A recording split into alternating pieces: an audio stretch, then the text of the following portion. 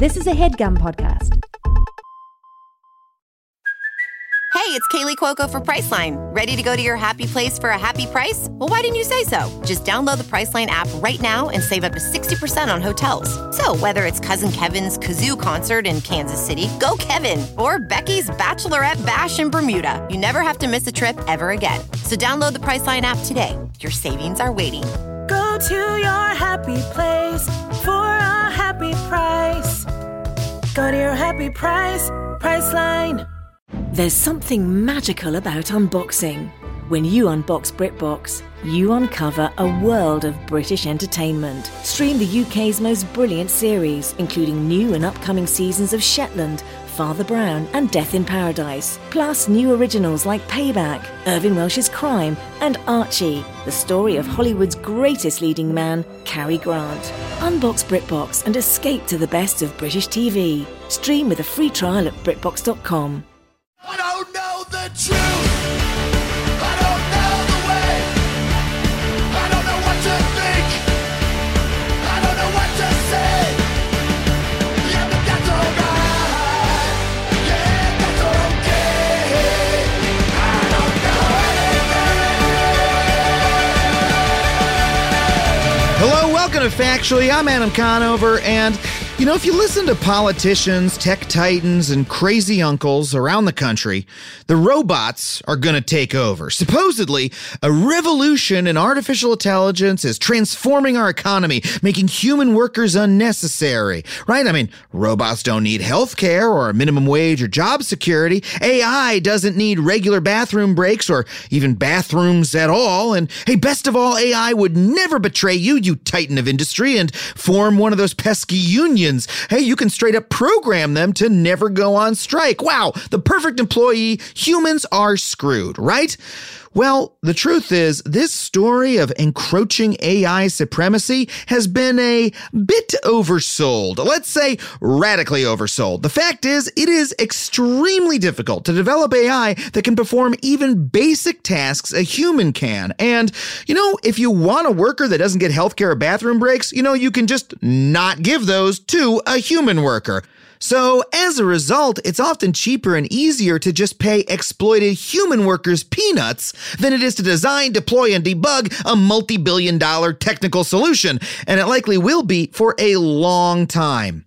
Take Uber, for example. You know, they've long teased this future where they replace human drivers with super self-driving cars, and Wall Street is so convinced that that's the future of the company that their self-driving car unit is valued at over $7 billion. But look, even if you ignore the fact that Uber's executives have been charged with stealing their self-driving technology from Google, and the fact that one of their AI cars killed a person in 2018 because it was too stupid to realize it needed to hit the brakes, the idea of Uber replacing all of their drivers with a self-driving fleet is still pretty far-fetched. You know, a while back, I was actually chatting with someone who works at Uber, and they told me, kind of on the DL, so I'm kind of blowing them up a little bit, apologies. They told me that the demand for rides is far too high for them to ever handle it entirely with automated vehicles. Think about it. Uber provides 15 million rides a day. So, which is cheaper?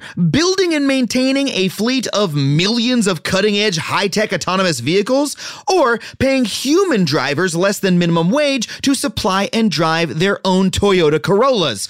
I think I know which one I'd pick, and I think that they are picking it right now. They're going to go with the humans. Or let's take another example. AI boosters have long promised that artificial intelligence will soon do things like translate text from one language to another, or transcribe audio, or identify objects in photos and videos. But right now, humans are still much, much better at those things, and humans are being paid pennies to do them on Amazon's Mechanical Turk website. The Mechanical Turk is a site that tech companies can use to farm out repetitive tasks to an army of actual humans who are being paid literally $4 to $5 an hour. You know, from a bird's eye view, it kind of looks like AI, except that the actual work is being done by people being paid poverty wages, which makes Mechanical Turk a bit of an on-the-nose name, since the original Mechanical Turk was a chess-playing robot that wowed audiences who didn't realize it was actually being controlled by a very cramped human chess player hidden inside.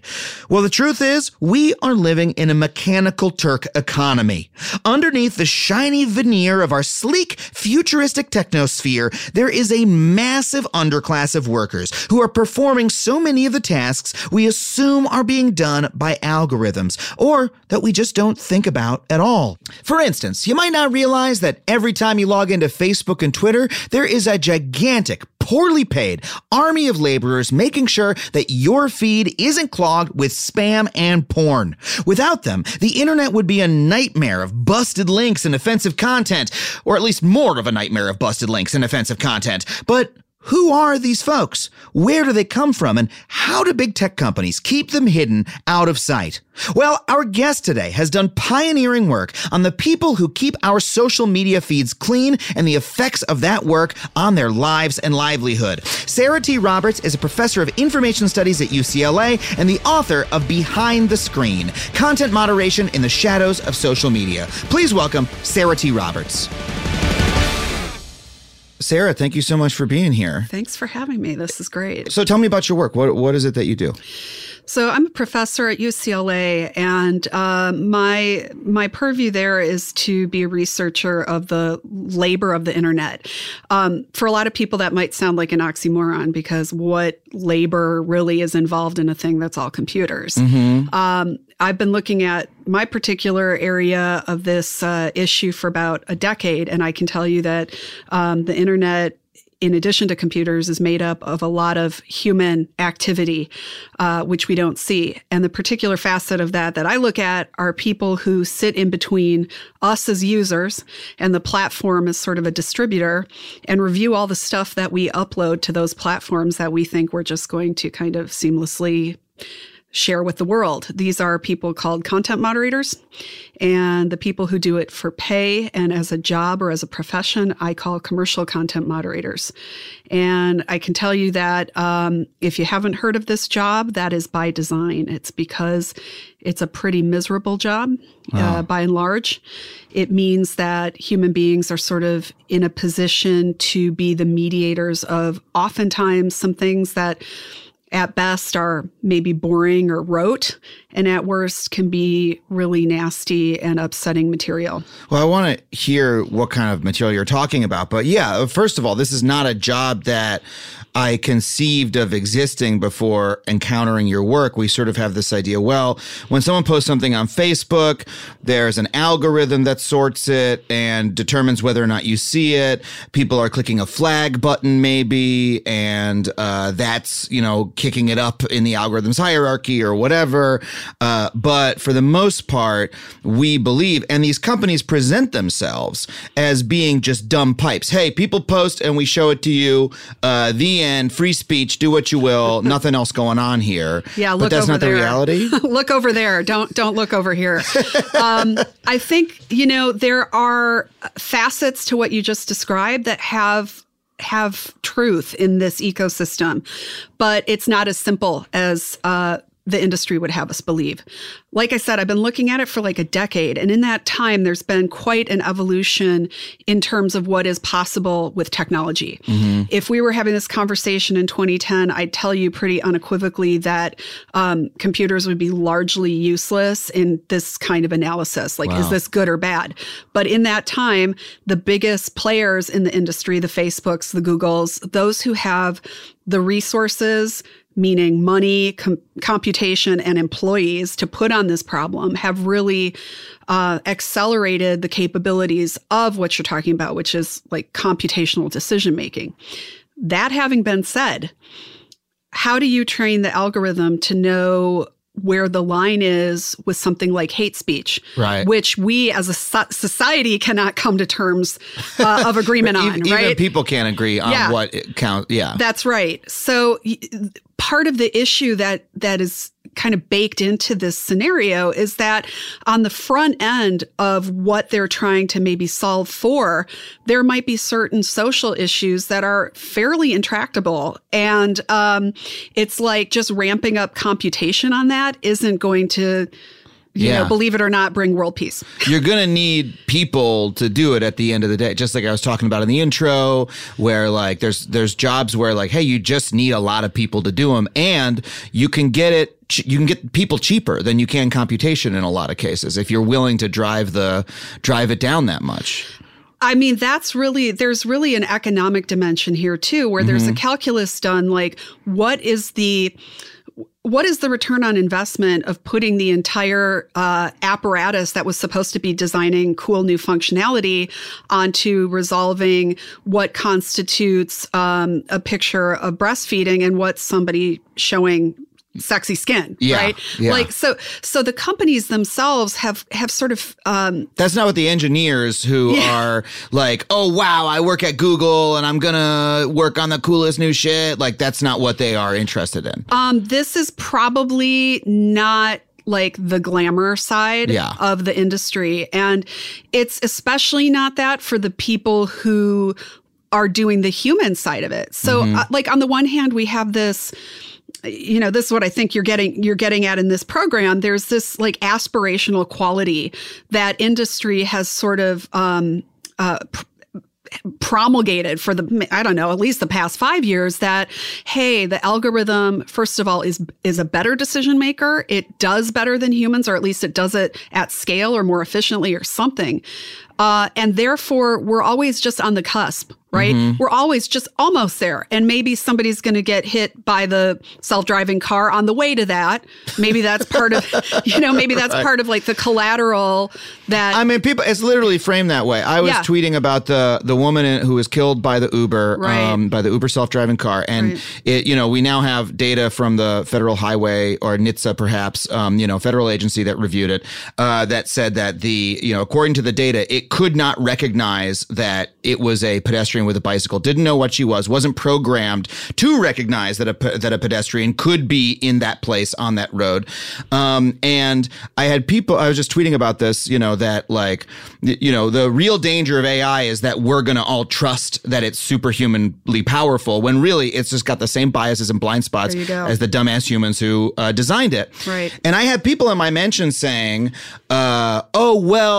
compute with AI is so much more safe than a human driver that we should accept this one death and move forward with that program, because think of all the deaths that'll happen if we don't do that. Therefore, this is collateral damage that's acceptable to us. That because according to this person's hypothesis, that's literally just comes from Elon Musk tweeting about this, right? Like, where is the evidence that self-driving cars are 100% safer than human drivers? What studies have been done on this? This is just blind trust of technology. But according to that person, that means that, any criticism of artificial intelligence is by definition going to kill people. It's a ludicrous assertion, but that is like the utopian halo that's been given to AI for so long. I mean, boom, right? I feel like, first of all, I'll just, I'm going to slip into your mentions and try to reorient. I was fighting my own battle this week around a similar issue, which had to do, you're probably aware of this too, of the tech exec who applied for the new Apple credit card, and he and his wife share all financials, have for decades. She, in fact, has a better credit score, and he got a higher credit limit by many, many factors. Wow. I want to say 10 times more, but it could have been 100, and somebody fact check me on that. But the point is, where's the evidence of improvement, and by whose metric is the thing an improvement? And what, we're running into a situation where those measures of improvement are set up by the same small coterie of people who envision the problem space also, right? I think of someone like Elon Musk, who lives in LA, and we've got rampant homelessness. We've got a traffic gridlock that almost had me not getting here. And what's his solution? Going to Mars and making private tunnels under the city in an earthquake zone. Who vetted this? Yeah. But one of the things that what your comment and your kind of interaction with your Twitter followers, God help you. This was one out Yeah. of 100 replies I got to I this. mean, my Twitter followers are smart people. I live on Twitter, and it's just what it is. One of the things that I pointed out in that commentary that I think is also relevant here is that, we, quote unquote, are willing to put some of the most precarious folks on the line in this experimentation. Like who doesn't fit in the algorithm? Well, in the case of Uber, it might be people with different body shapes, right? Mm-hmm. Or when we do facial recognition, it's people with certain skin tones that don't match or who disproportionately match in a database, right? Yep. So we've got like these scholars out there, many of whom are my colleagues, who are pointing out and have been like sending up these signal flares about these warnings. And I mean, my hat's off to the gentleman who raised the issue about his credit score, because he's a white dude, a tech millionaire, long-term married in a, heterosexual marriage to a woman who said, hey, I'm getting screwed too. And by doing that, he kind of brought everyone else along. But I think that calculus is really disturbing. Like, who's disposable along the way for real to get to this utopia that is always just out of reach. Right. Yeah. Like what is this promise that we are blindly swallowing of the self-drive? What is the self-driving car future actually, right? Like, what is it actually going to be? If he is allowed to build exactly the thing that he wants to build, what will the world look like? Because that has not actually been described to us. We've gotten the 3D rendered, planning ahead version. We've got the little mini movie that they've made, but we know just from watching what's happened with his own projects that like the gap between that and reality is enormous. So what is the actual future that we will get if we allow that to continue untrammeled? And it's not something that we actually have been presented with. We haven't actually dived into what that is. And delved. What are we sacrificing those lives for? Yeah, it's not clear. I think one of the, in all of the confusion and obfuscation around the issues that you raise, one thing that seems to have surfaced for me is that whatever that future looks like, it's not going to be one that is envisioned to be equally distributed throughout society. Mm-hmm. So when we're thinking about some of his other projects, pet projects, and those of peers, dunking on Elon Musk is like such a recurring topic on this podcast. Yeah, I'm in the right place. let's talk about your actual work, because man, I could go off on the big picture issues here. This is a wonderful conversation. Yeah, I'm happy to chat about that anytime. But let's talk about, we'll get back to it, but let's talk about these specific content moderators. Like for a site like Facebook employs these folks? Yes. And how many people are we talking, and what is it that they're doing? So, it's difficult to nail down numbers, but I think in the tens of thousands is a fair assessment. Tens of thousands of people? The tens of thousands for Facebook specifically. And, when we think about some of the big players in the industry, so that's not counting Instagram, which is another property that Facebook owns. That's not counting something like YouTube. That's not counting people doing content moderation activity for other properties for Google. So you can see that, if we take in the tens of thousands for one of these major platforms and we kind of multiply it up, you see that we get at some pretty significant numbers. So Facebook definitely has an entire ecosystem, and kind of speaking earlier about the ability of firms to build their own in-house algorithmic or AI-informed tools, they are also players in that space. So what they have is something of a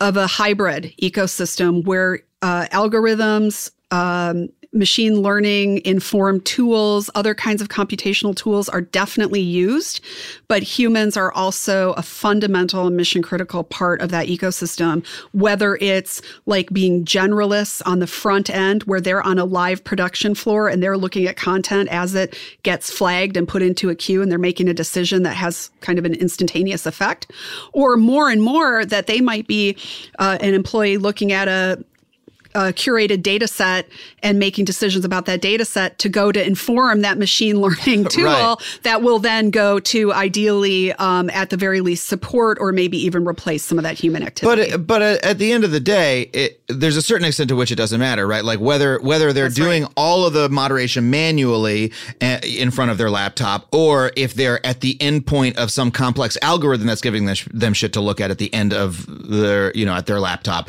They're still sitting there. We still have tens of thousands of people spending hundreds of thousands of person hours a day, right, looking at this content. You got it. So where are these people? Who are they? And what is their day to day? What does Sure. it look like? One of my earliest findings in the process of doing my research was that there wasn't a one-size-fits-all solution, that industry was kind of bootstrapping or having like this patchwork mechanism to meet their needs. And so they were doing a number of things. One of the things they were doing was kind of creating teams within their HQs. This would be, in the case of the companies we're talking about, this would be in Silicon Valley. So they were hiring folks usually through contracting companies, though, right? So they weren't direct. Of course they're not direct They employees. were not direct employees. Keep the company lean, right, for Wall Street. But they're bringing in these folks as contractors, probably limited term. But these people were coming to and from the on-site facility and working there, maybe down the hall from engineering or some other place in the building. So there was a group of people like that.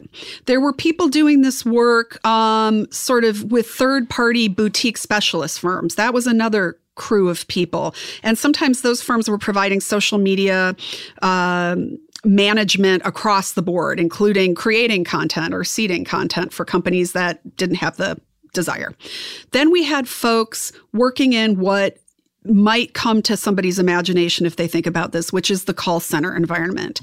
Call centers are not just in Southeast Asia. They're not just in Manila, but they certainly are there. That's, in fact, like the call center capital of the world, and particularly for the American market. But I was finding evidence of these call centers in places like West Ames, Iowa, which is like pretty much next door to a cornfield or maybe a soybean field. Facebook has a site in Austin, Texas. That's another big site. There are places all over the United States, weirdly, who see their competition as places like India. So this company I discovered in Iowa, its tagline, it was called Caleris back in the early 2010s. It's changed hands and names many times. But its tagline was outsourced to Iowa, not India. And I was just like, what? As a researcher, that was a gold mine. And if you're listening, students, take screenshots because they were going to change that stuff. Now, how should we feel about that? Because obviously, many American workers have negative feelings about outsourcing, right? But if it's, and so, okay, great. Hey, call center American, union made call center, right? Perhaps, I'm sure it's not a unionized call center, but you've got that, maybe there's that buy American halo around it, except that then when you say they're competing with India, then wait, how low wage can these jobs be? Well, back in the early 2010s, when I found out about this Iowa-based site through a New York Times article, they were reporting wages around like $9.75. So pretty low, no benefits. Of course, that's many times greater than what a comparable employee in a place like the Philippines would earn. But what that company Caleris was effectively doing was selling its value add to its business-to-business customers as being exactly what you're getting at, which is the Americanness, and not just any Americanness, not those fancy highfalutin East Coasters. Iowa, down home, Mike Huckabee. I mean, folks cannot see me, but these are people who could be my cousins. I'm from Wisconsin. We're corn-fed. We're hardy, salt of the earth. That's what they were selling. I mean, the xenophobia was present. Like, don't outsource it to these unknown others in other parts of the world. Keep it in Iowa. I mean, I think the people in that call center would have rather been on their family farms, but they lost those in the 80s. Yep. And the Rust Belt where, factories are collapsing and et cetera. And it almost looks like you've got these companies saying like, oh, hold on a second. There's a lot of exploited Americans without jobs who will be willing to work for pennies, That's right. And the exploitation goes up the chain in the sense that there's a stratified system wherever you find this work, even when the conditions are markedly better. So, for example, the group of people I talked to in Silicon Valley, their gig was probably nicer in material terms than the people in Iowa. They weren't making much money at all, however, compared to their peers. And these were people who were required by the company they worked for to have a 4-year university degree from places like Berkeley, USC, private liberal arts colleges. And these poor saps, had graduated with journalism degrees, econ, history. So, they made some bad life choices, strapped with student debt. And so they were ripe for this work too. And they even brought an even higher level maybe of cultural knowledge or context to the work. It's really funny that it's like no matter whether you're in the Philippines or you're in Iowa or you're in San Francisco Bay Area, there are folks trying to push your wages down, trying to there's a way to get fucked no matter where you live, to put it bluntly. Because I know people who have those jobs who are highly educated, highly trained, but are making low enough money they can't possibly pay back their loans. That's right. They can't live in those cities. They have 2-hour commutes. That's right. That kind of thing. I'll go you one step further, which is that it's the very fact that they're strapped with those loans that makes them open to such a shit job in the first place. Right. So the folks that I talked to who were working at a company that I called Megatech, which obviously is a pseudonym, they said things to me like, it beats being a barista, which is what I was doing. Yeah. Although that, later on, that kind of, it's sort of a Faustian bargain. Like, does it actually beat being a barista? Well, maybe marginally, maybe economically, slightly there's an edge, or maybe like you get to sit at a desk all day and say you work at Megatech and that has cachet. Yeah. But what's the actual cost on you in terms of the psychological impact? I mean, it sucks slinging coffee, but you're not exposed to child abuse. Yeah. Most of the time. Right. Okay. So let's talk about that. Let's talk about, Starbucks, say maybe not the best, but they try to make their baristas kind of happy there. Right. And they're definitely not making them look at horrible images that people are posting on Facebook all day long. So what is that work like that these folks are doing, these contractors are doing, and what effect does that have on them? So that's something that has also experienced an evolution. In the early days, it really was just like an open pipeline in the sense that, as users, we might see something that we find disturbing. That doesn't happen that often. But when you aggregate that over the millions and millions of people who are on the platform at a given moment, now the numbers start to get great that people are reporting dangerous, abusive, maybe pornographic, violent content. All of that would just kind of go into a queue. And, we wouldn't ever kind of know the end result or really think about it again. But there were people on the other side sort of receiving that. Having to watch all of it. Yeah. And in those early days, again, it wasn't really very sophisticated in terms of any triaging or how that stuff would necessarily get sorted. And so it was the case, for example, that there might be something as a worker that you really have a hard time with. I'll give an example. In my case, it would be animal abuse. That's just a thing that I have no capacity to deal with. Yeah. There would have been no way for me to kind of self-select out of the animal abuse reports in the early days. So there are improvements around that. But by and large, for these generalists who are sort of the kind of lowest level grunt workers, they are sitting in front of a screen and they are reacting. They're in a reactive mode to stuff that's already been flagged. A lot of that could be false positives. Somebody's pissed at their friend and they start reporting all their posts as being, they're gaming it or whatever. So this stuff actually does need to be filtered. Yeah, it needs to be filtered. We need to be able to tell the difference between good and bad. Right. But, intermingled in that are things that are legitimately frightening, things that no one should have to see, certainly not over and over again. And so, full disclosure, I'm not trained in psychology. I'm not a psychologist, but I am a human. And, I have empathy, and I could understand what people were reporting to me. And in part because I've been on the internet for almost 30 years, I clicked rogue clicked on stuff I thought was one thing and saw it, and it was something else. It's messed me up all the time. So, these folks would tell me, I can handle this job. I'm okay with it. I've come to terms with it. I can do it. Other people can't do it. I can do it. And I take that on face value. And then 20 minutes later, the same guy would say to me, I've really been avoiding hanging out with my friends since I have this job because whenever I'm in a social situation, we just invariably talk about work, and I don't want to talk about work. I don't even want to tell people what I do. Not to mention they're all under non-disclosure agreements, by the way. Yeah. So not only are they under the NDA, but they didn't want to freak their friends out with the stuff they were seeing. It's not fun to be like, I saw a kid get the shit beat out of him on, But I can imagine. I mean, that's bad socially, right? And being, we've done work on my show about how, loneliness is a health condition, right? That if something's impacting you that socially, that can actually hurt your health. But, hey, there's a lot of unpleasant jobs. I'm sure, garbage men come home smelling like shit. There is that part of it. And, there are some jobs that we all accept need to be done that way. And those are unfortunate jobs. And hopefully people get them that are able to handle them. But at the same time, I can imagine the psychological effect of this. When I think of, the one or two or three things that I've seen on the internet that truly upset me, videos where I accidentally saw someone being killed or, some really, I don't even want to go into it. I'm thinking about it right now. Yeah. It's upsetting to think about. And you click away oh my God. And then it flashes back to you. I have a couple clips like that.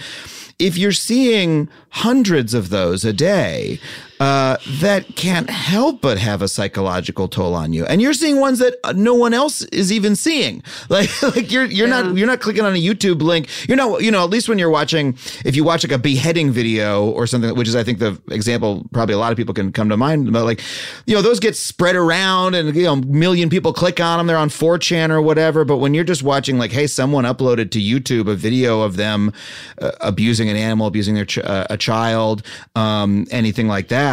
My God, that must really take a toll. I think it does. And I think, your point is really accurate in terms of, look, for better or for worse, our society is set up where some people have shit jobs, right? I would say it's for worse, but we know that's a fact of life. There are also people who, as a kind of a precondition of the work that they do, know they're going to encounter horrible stuff. So we might think of, a homicide detective or something like that. But in the cases that we might think of as analogs, at least the people are visible and at least they're understood in their social role. The issue for so many of the commercial content moderators that I talk to is not only are they taking this on and really taking it on the chin in so many ways on behalf of the rest of us, but the way that the ecosystem has been set up is to really render their work invisible. The way to be a good content moderator is to leave no trace. And this links us directly back to the front end of our conversation where we were talking about, because the kind of better mode for the companies, or from their logic and perspective, is for people, if they think about it at all, to think a computer did it, not a human. So these folks have to operate leaving no trace, not acknowledging or being acknowledged for the work that they do on behalf of others, and really, by the terms of the NDA, but also just by basic sociality, keeping it to themselves. And human beings are not designed to do that. That's going to come out of the seams somewhere. I talked to a woman who used to do this work for a little company that was called MySpace, which is really taking us back, which happened to be located in LA too. It was over on the West Side. And she told me— Of course it was. Yeah, right. Over by the Boring Company tunnel. And she told me, she's gone into bookkeeping. Okay. She's a bookkeeper. She doesn't do any work having to do really with computers per se. And she said, look, my thing is this. I don't really even want to work in an office setting because I don't know if the person who's in the cube next to me maybe did this work at some point and will later on have, kind of crack or have a flashback or have some ill effect of the work that he or she did 10 years ago. Yeah. This is from her experience having done this work. Yes. And, we talked quite a bit. Her name is Roz. She's fantastic. And I write about her in the book. She had so many interesting insights. One of the things she said to me too, she said, look, after I quit that job for 3 years, when I met people, I would refuse to shake their hand. And she kind of looked at me knowingly. And I was like, I'm not totally sure what she means. So I said, tell me more. And she said, well, look, I've seen videos of what people do and people are nasty. Wow. So, that's the way that the effects might manifest themselves, just changing your orientation to the world. I mean, on the one hand, there's the threat of having damage done where you become so sensitive and you're so kind of harmed and unable to deal with the content. But I often think about what's another potential outcome here? Well, the potential outcome is being totally desensitized. Yeah. Where you're no longer effective because things sort of roll off your back. I don't want legions of people like that walking around. And I think that's what she was getting at too. Right. Well, there's a deeper hypocrisy here on the part of these tech companies, that I want to dive into, but I have to take a quick break. Sure. So after this ad break, come right back and you're going to hear me rant about something that makes me very angry. All right, we'll be right back.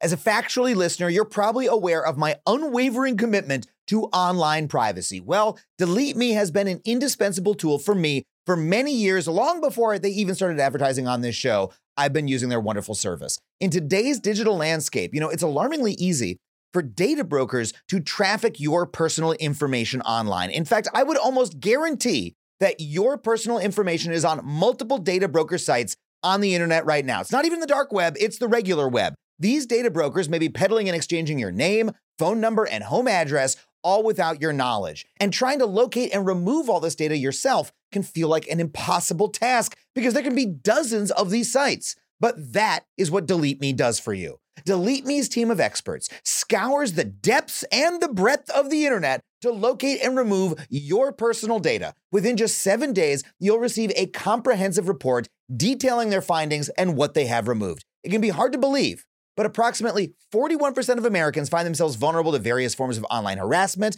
and this means doxing, scams, and even identity theft, all of which pose significant threats to your financial security and could potentially derail career opportunities. I mean, I used to get weird people calling my cell phone all hours of the day or night until I signed up for Delete Me, and it cut it right out. So if you want to safeguard yourself like that and live with the peace of mind that experts are hunting down and removing your personal information every 3 months, then check out Delete Me. Go to joindeleteme.com/Adam and get 20% off for all consumer plans with the code Adam. That's joindeleteme.com/Adam. Welding instructor Alex DeClaire knows firsthand how VR training platforms like ForgeFX can help meet the demand for skilled workers. Anywhere you go look, there's going to be a shortage of welders. VR training can help welding students learn the skills they need to begin and advance in their career. The beauty of virtual reality is it simulates that exact muscle memory that they need. Explore more stories like Alex's at meta.com/metaverseimpact.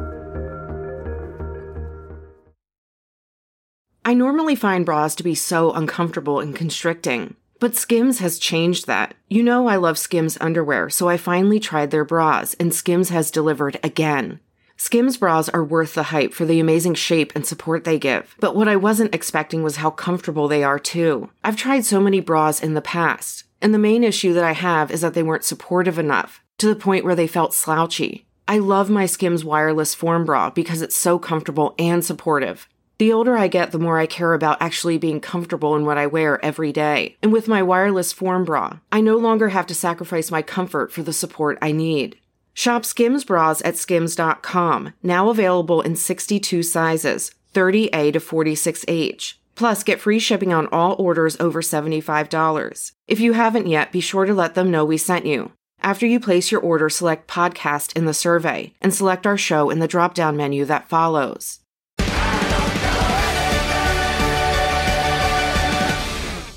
All right, we're back with Sarah Roberts. Okay, here's what really steams me is that you talked about how these tech companies want to present this image of, it's being done by a computer, right? And they don't want us to see all of this, this perpetual underclass of workers who they actually have moderating the content.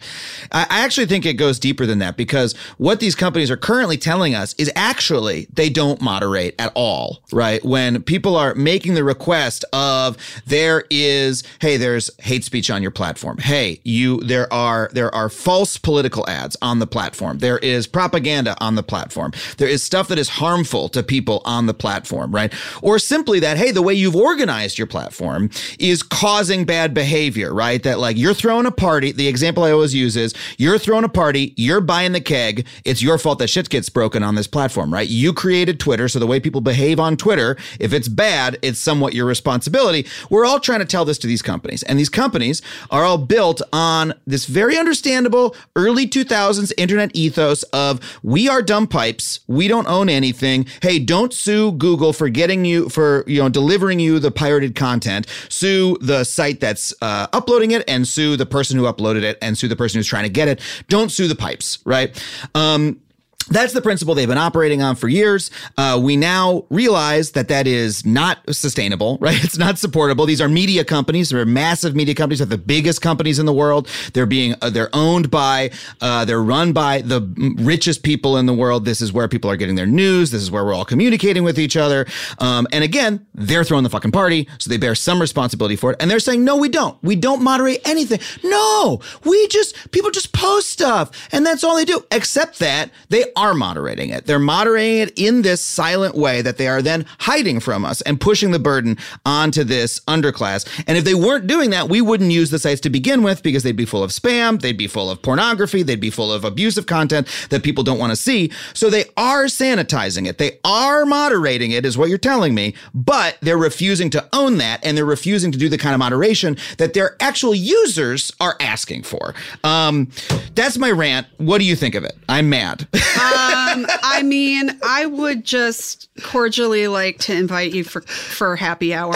And I think we have a lot to talk about. This is one of the most awesome experiences. I feel so validated and seen as a researcher right now. It gets kind of dry and boring on the university campus, but this is what's up. I mean, this is what's up. And I'll see that and raise you. Okay. Wonderful. Yeah. Here's the logic. Like what you're saying is, what the companies are telling us doesn't match. What is the deal? The deal is this. The firms came to all of us and said, we want to take your beautiful human self-expression. We're going to call it something called content. That's weird, but okay, everybody go with that. And we want that, and we want you to be able to share that and circulate it and connect with each other. P.S., we're going to go over here in the corner and make some deals with some advertisers, and then we're going to take all that stuff that you think you're making as the clients of our platform, but see, actually, our clients are the advertisers. Oh, yeah. So you keep making all that stuff because that helps us connect with our actual customers, the advertisers. Now, internet freedom, information should be free, blah, blah, blah, cyberspace. Like this takes us back to when I first got on the internet in the early 1990s, where that already was kind of an ethos that didn't seem to really properly fit depending on who you were. Okay, well, information should be free, but my friends know that I'm gay on this platform, and then I'm getting a lot of abuse from it. So that I would like that to not be free flowing information. You see what I'm saying? Right. So already that was like an ill fit. But the way that they got us all to buy in was by telling us that each and every one of us would have the ability to freely share information as we saw fit. See, that isn't a good selling point to advertisers. Right? In the same way that broadcast television doesn't tell its advertisers, we're going to have a show called Turn on the Camera and open up the studio door in downtown LA and see what happens. Because advertisers don't want to get matched up with that. So even though the firms were telling the whole world, and in essence, to a certain extent, it was true that they wanted people to upload whatever because they needed a critical mass of that stuff early on, they had to have a mechanism to deal with their clients, their customers, their relationships, their advertisers. And so this is why I think if I had to tell you a principal insight from my book beyond all the experiences of the workers. And what's the name of your book? Oh, yeah. It's called Behind the Screen, Content Moderation in the Shadows of Social Media. It's out on Yale Press. Thank you. Fantastic. And what is this insight? So the insight or an important takeaway here is that the content moderation ecosystem that you and I are talking about, that the whole world is talking about now, exists in the way it does because it is a brand management mechanism for platforms. Are there knock-on effects of keeping you and me from seeing horrific shit? Yeah, that's definitely an upside of them doing that brand management practice. But as we know, it kind of seems like in some cases, some of the most disturbing, provocative, maybe divisive content is actually the stuff that goes viral. Yep. So here's the thing, right? Like that straddling of that line and managing that line of where it goes from viral and provocative to a turn off and a problem for the advertisers.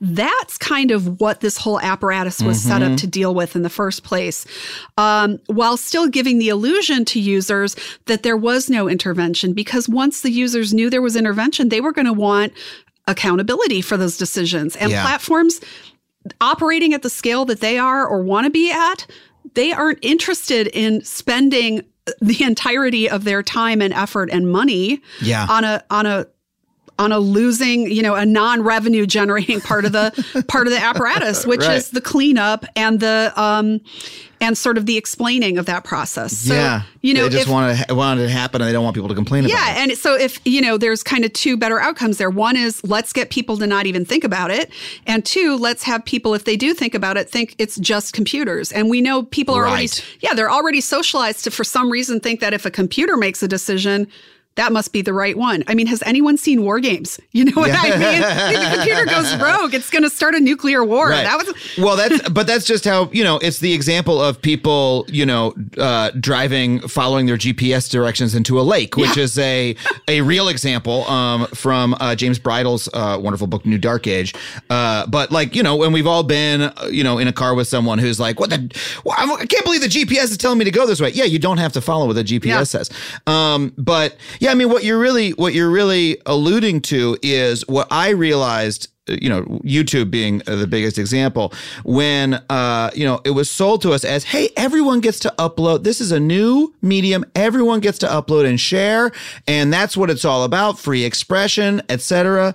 Now I realize, after, YouTube being out for, I think it's 13 years, something like that. No, here's what it is. It's TV, but they don't pay for the content. That's it, right? As an entertainer, that's now how I see it. Unlike NBC, right? NBC is taking eyeballs from people watching and selling them to advertisers, right? The difference is NBC pays everybody. You see on screen, they pay all the writers and stuff like that, right? YouTube gets it all for free. They run ads on it. They don't pay anybody. Oh, except if you do really, really, really well, then you can qualify for a program where maybe you get a small amount of money, very small amount, depending on the exact terms that they sort of don't really share with you. They're not really transparent about them. And don't forget that that's just like 0.1% of the people on YouTube. Most people never get that far. So that's the business that they're in. And all of their decision making is being driven by that business model, right? So why would they why would they make any decision other than, will this make advertisers happier or sadder? That's it for them. I mean, as just a thought experiment, people could Google the FCC broadcast television rules, right? For example, for Americans, rules that govern what you're allowed to do and not do if you're transmitting TV over the airwaves. Yeah. There's a whole host of things you cannot do. In fact, I think George Carlin made a pretty serious career out of like the dirty words you couldn't say. Let's take it a step further back in time, which is that the way these companies sort of positioned themselves again so socially and legally and culturally was by reiterating, promising, swearing to God that they were tech companies. And yet all the evidence is to the contrary. The evidence is that they are media companies, just like you said. I had the opportunity to be at the Sundance Film Festival in January of 2018 with a film on this topic of content moderation called The Cleaners. And I was wandering around the village. There are all these storefronts there. Companies can rent them out for the duration of the festival. It's a big to-do. And I'm walking around this village, and who's rented out these like primo spots in this little Utah town? Dropbox, Amazon, Amazon, the movie company, because they actually have studios. And Apple, who's just gotten into the game and was in it in other ways. YouTube and Google. So all of the companies that were being represented in this prime real estate, if you asked a layperson or the average person on the street, would say it was a tech company. And that's who was populating Sundance. So there are these like really strategic reasons to call themselves tech companies instead of media companies, to issue all these rules, to position yourself in a certain way to avoid the unions, the actors' unions, all of these reasons. And they've been very adept. And it goes back to also the, what you were saying earlier, the 1996 Communications Decency Act that gave these tech companies of the era this special designation of being immune for or being responsible for the content that passed over their pipes, as you've been saying, they're empty tubes, as one senator once said. That's 1996. In 1996, I used to call up a business in the city that I lived in so that my modem in my house would connect to his bank of modems, and they'd make a lot of funny noises at each other. And I'd move on to the internet. And all that dude did was set up a rack of modems. So modem to modem. And it was called an internet service provider. That's who the internet intermediaries were thought of in 1996. Or they were universities. Correct. Or the government in many cases. Correct. And what's happened is this incredible privatization, this really, fencing off of these spaces where the firms have developed as they have to their own benefit solely. And yet they're still kind of trading on all of these other ways, these other metaphors that we had been led to use to understand what these new entities were, when in so many ways they have so many features of many industries and entities we already know. I mean, I on the one hand, I was surprised. On the one hand, I just kind of like shook my head like, of course, when I found this out. But, YouTube has for its creators, quotey fingers to listeners, for its creators of a certain caliber, you get invited to, in all of these metro areas around the world, to a special studio. Oh, I've been there. Yeah, right? Yeah, the YouTube Creator Studio. And you get access to this high-level production. Maybe someone will help you storyboard it out. That sounds like organic user-generated content to me, right? Yeah. No, the first time I went there, because College Humor started using that space when I worked there. And I was like, that's actually the first time I clocked it, because I was like, oh, hold on a second. This is a studio. They got green screen. Right. They got editing bays. They have all this stuff. And we don't have to pay to use it because we're going to upload the thing on YouTube. But wait, here's the other catch. We're not being paid. Nobody's being paid. We get to use it for free, but we are putting in labor. We're putting in our talent. We're buying our own props. We're hauling them there. All we're getting is like, basically a college film studio, with like slightly better equipment. But no one's getting paid. Why did YouTube make that? Oh, because they're trying to increase the level of the content on the platform so they can sell it to more advertisers. They're a media company, right? And like YouTube is, you mentioned, say, Apple, making TV shows. That is, for my purposes, that's Apple saying, oh, we're going to become a TV network. That's the old model. I'm much more fine with that. They hire union crews, right? Right. But YouTube is competing for the same eyeballs. That's right. And YouTube is competing with Netflix. YouTube is competing with NBC. And they're winning because YouTube is free for the user. Right. Or at least it's not free for the user because you have to have an internet connection. So it's like having cable TV. But at the end of the day, that's who they're competing with, and they're not paying anybody. But then also, like, so in a sense, in a really real sense, we used to have NBC, ABC, CBS, Fox, right?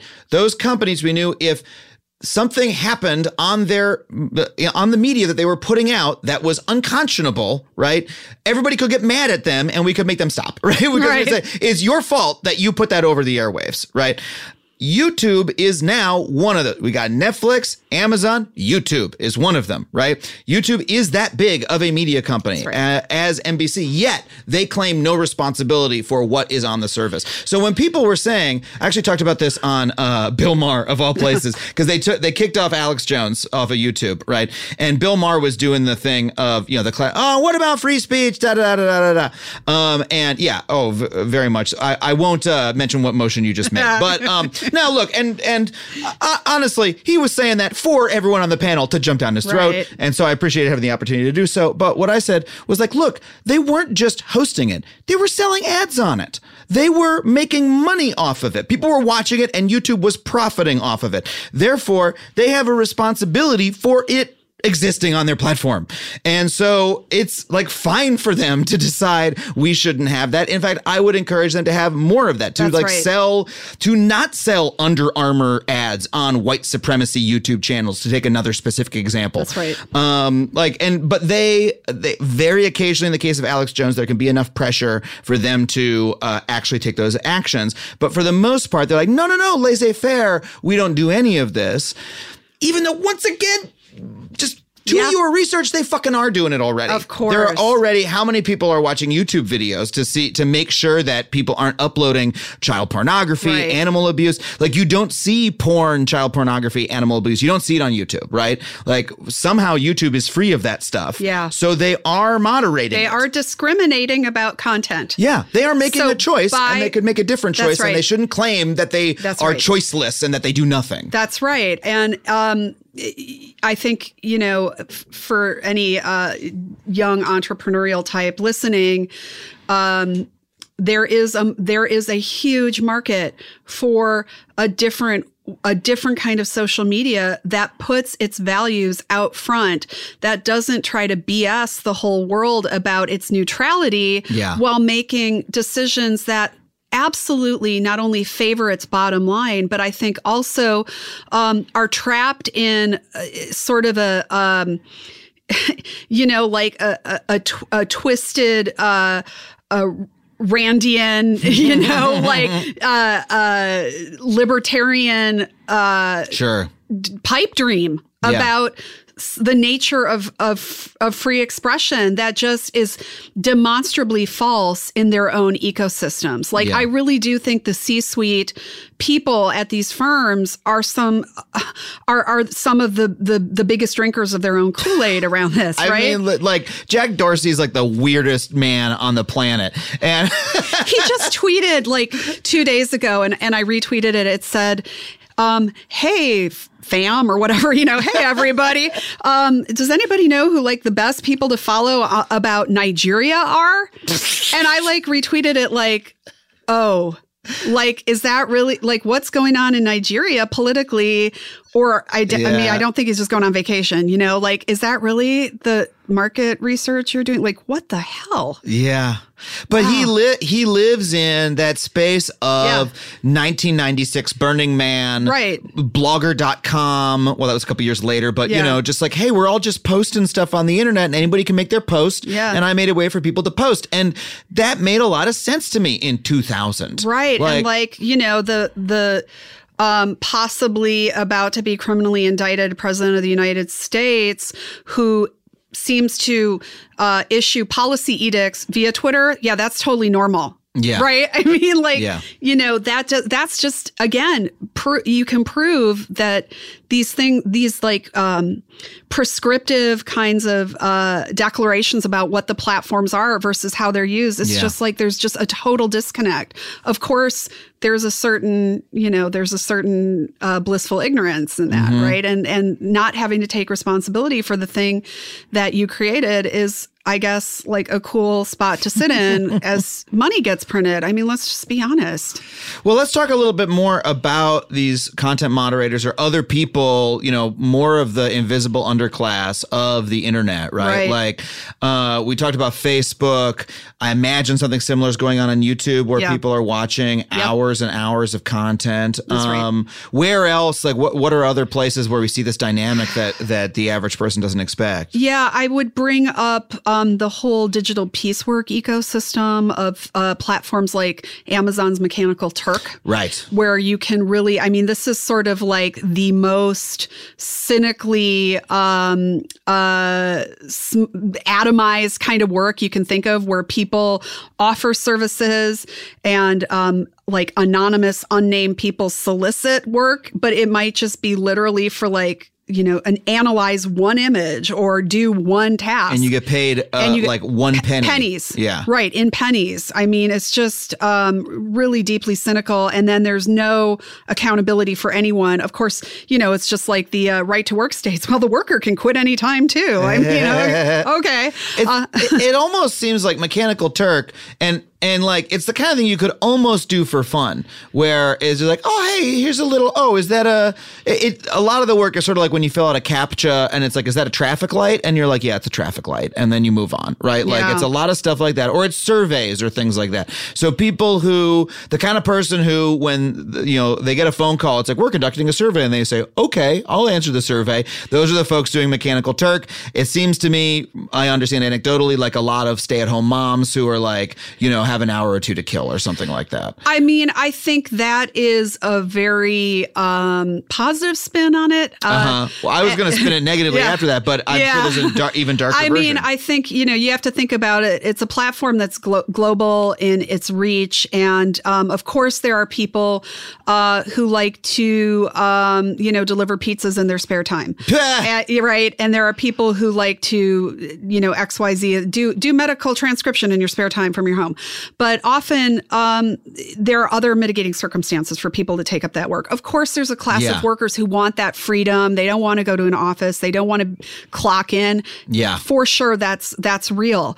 But I mean, I guess I would argue that actually these phenomena have a lot more to do with a fundamental destabilizing of the labor class as a political force, among other things, than any kind of freedom. That's true. And of course, let me conjure a different person who might be doing this work, someone who's disabled, unable to really leave their home much, needs some kind of income, and is not, doesn't live in New York or San Francisco, so is going to have trouble finding like work at home, like actually good tech work, and just needs, basically this is at home Uber driving for even less money. That's right. But even what I was going to say is, even if it is, hey, I'm a stay-at-home mom and I got a free hour a day while I'm watching the soaps, to click on some stuff. A company that's building its entire business model on like monetizing millions of those people and paying them far less than a minimum wage is still kind of a messed up enterprise, right? Because it's like you're putting in thousands of, you're making use of millions of person hours, right? That you're not paying a fair wage for. And that's bizarre.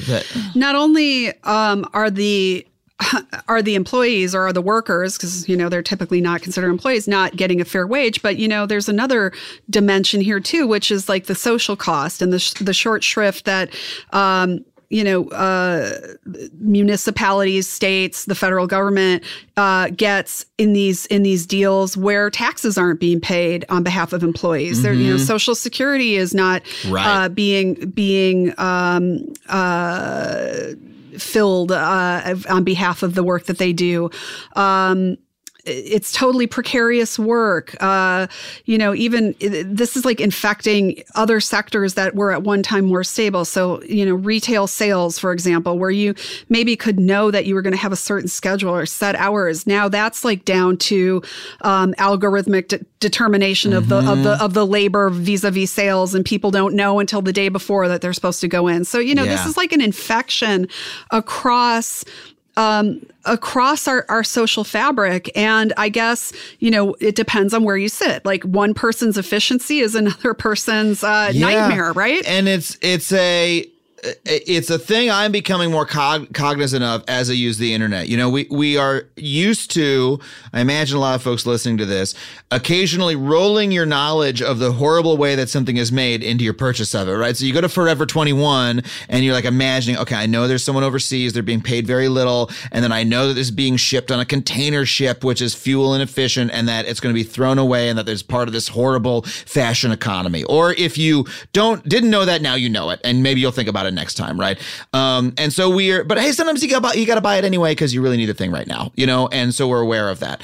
But like this one specifically, that behind the internet there are all of these invisible laborers, is a lot harder to see. We're not as used to thinking about it. Like one that just happened to me recently was for my recent live show I've been touring called Mind Parasites. It's an hour-long one-person show, and I had video of it, and I was like, I want to take a look at the script, not the script I've written for myself. I want to look at what I did on stage, and I want to edit that. So I said, I'll take the video, I'll send it to a transcription service. Never done that before. There's one called Rev. I just Googled it. Yeah, okay, great. So so I've disappointed you already. It's okay. We all are just trying to live in the world. Yeah. That's all we're trying to do. Well, I had never used this. I had never used one of these services before. So it was an online transcription service. Oh, this one seems like seems like it'll do the thing. I uploaded it. It was $1 a minute. So I paid $50, $60 for my 1 hour thing. I got it within a day. It was a very good transcription. I wasn't like putting it on the web. It was for my own purposes. So punctuation errors were fine. And then I literally just read an article 2 days ago about how they just, without warning, dropped the rates they were paying their transcribers from, you probably know better than me, but something like 50 cents a minute to 30 cents a minute of not a minute of time spent, a minute of audio transcribed, which takes about 5 minutes. That's right. So they cut their workers' wages by like a third without really telling them, without even sending an email, just sort of like doing it. And so that made me realize, oh yeah, when I did that, there was a person who had to do that. They weren't someone who was being treated in a professional manner, you know? That's not to say every service doesn't. I use a massage service called Soothe, sends a masseuse to my house. All those people are trained masseuse. I use it like once or twice a year.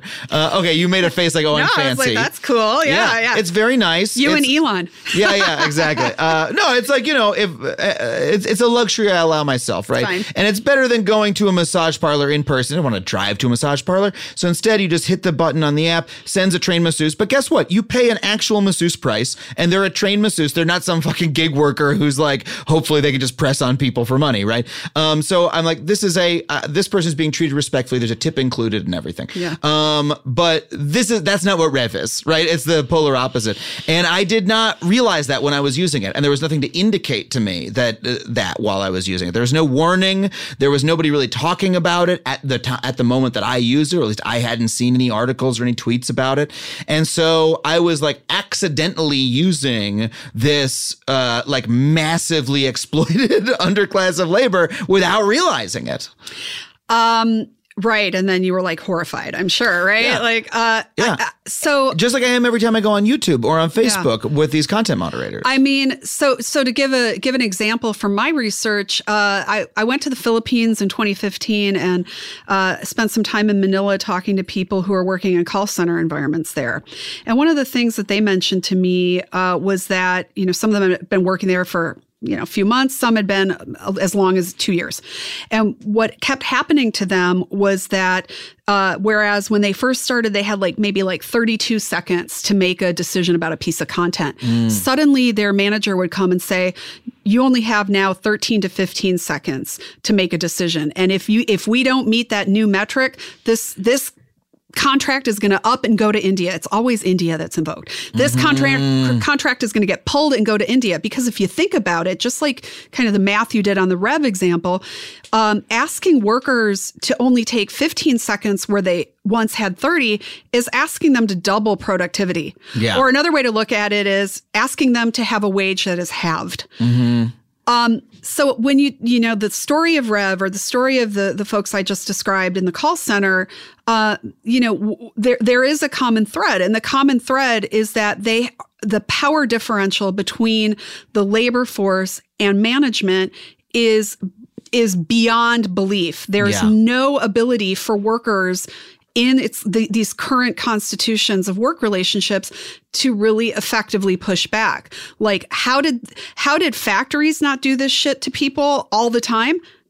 Because people like my grandpa, who worked on a factory line for 45 years, built a union that said, we have a contract. I just had author Stephen Greenhouse in here a couple of weeks ago telling us about the history of the labor movement and how, a couple hundred women died in a factory fire. They sure did. And they got together and started protesting, and they, through over the decades and decades, the labor movement fought for protections that stopped that from happening, and pensions and health insurance and all those sorts of things. And now we are back to square one again, seemingly. Well, let me just neatly tie it up in a bow, because we don't get to a place in 2019 where it's like the entire nation has at best forgotten about its labor history, but more commonly holds organized labor in total disdain by accident. There's been a 40-year political campaign to demonize labor and organized labor as a political entity, starting with Ronald Reagan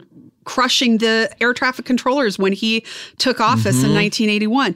Guess who's running the companies that we're talking about and what their politics are towards something like labor unions? Yeah. They are anti-labor because, everybody ought to be free. We're not going to organize up in these weird collectives and like make everybody sign a contract. That's not free, right?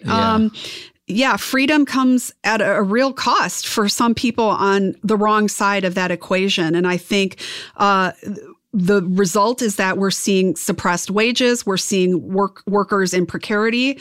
We're seeing an overnight thing where somebody's income can be halved with no recourse other than this smart young woman who went on Twitter and was like, hey, I want to tell you about some bullshit going down at Rev. Yeah. And she went rogue and posted it, and everybody picked it up. And then the media started picking it up. So in terms of like resistance, I want to call out our colleagues in journalism. I want to call out people in labor organizing like the Tech Workers Coalition who are trying to bring together an industry. Call it in a good way. Yeah, like raise them up as like places, because this has been a fairly grim conversation, let's be honest, right? But a fun grim, which is where I live. You know? Me too. Like, kind of depressing laughs. Yeah. But I was going to ask you where your places of optimism were, and so I want to hear about this. Well, the reason I do the stuff that I do, which is, has weirdly put me in a world that I think about horrible stuff all the time too, even though I don't have to see it, is that the whole point of that is to make things better, right? And we can't make things better if people live in ignorance about the way things really are.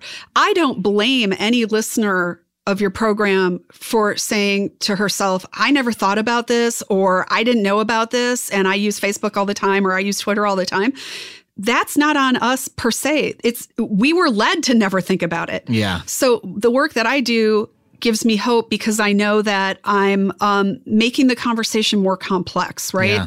And it's only through the complexity of the conversation with real facts and information that we can actually, as a collective, as a society, decide upon what we're willing to accept and what we're not willing to accept. But if we're living in like a blissful ignorance or buying a BS line that we're being served, why would we think to resist at all? So I have hope around that. I am just again, full disclosure, I'm a Gen Xer. I'm of a certain age, if you will.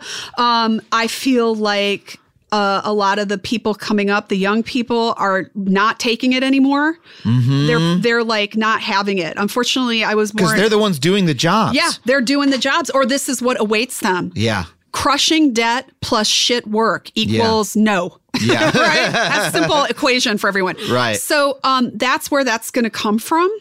Unfortunately, I learned recently that the year I was born in was like one of the 2 lowest birth years in the entire 20th century. So when I feel lonely or like misunderstood, that explains it. Yeah.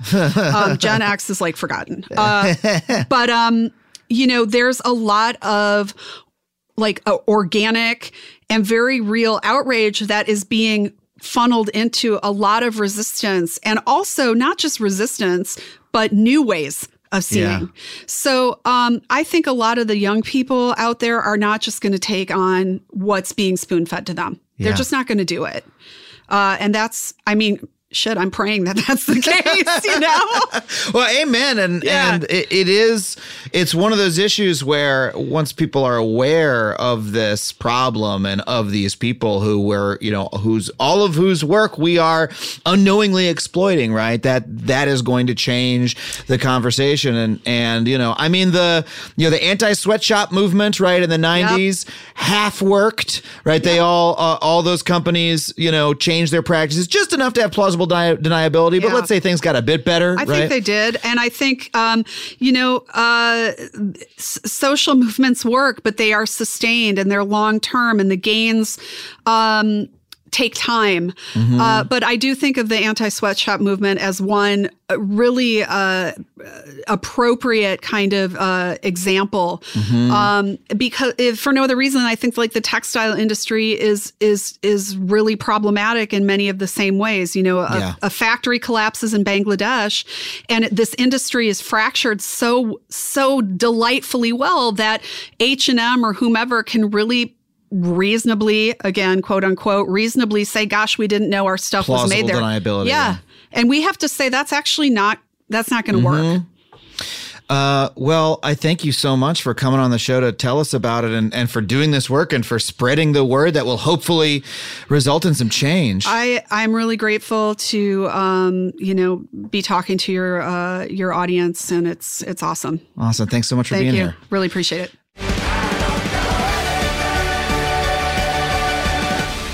Well, thank you once again to Sarah T. Roberts for coming on the show. Her book, once again, is Behind the Screen, Content Moderation in the Shadows of Social Media. I hope you check it out, and I hope you enjoyed that interview as much as I did. That is it for us this week on Factually. I want to thank our producer, Dana Wickens, our engineer, Ryan Connor, our researcher, Sam Roudman, Andrew WK for our theme song, I Don't Know Anything. You can follow me on Twitter at Adam Conover. You can sign up for my super secret mailing list with tour dates and fun facts at adamconover.net. And see you next week on Factually. Thanks so much for listening.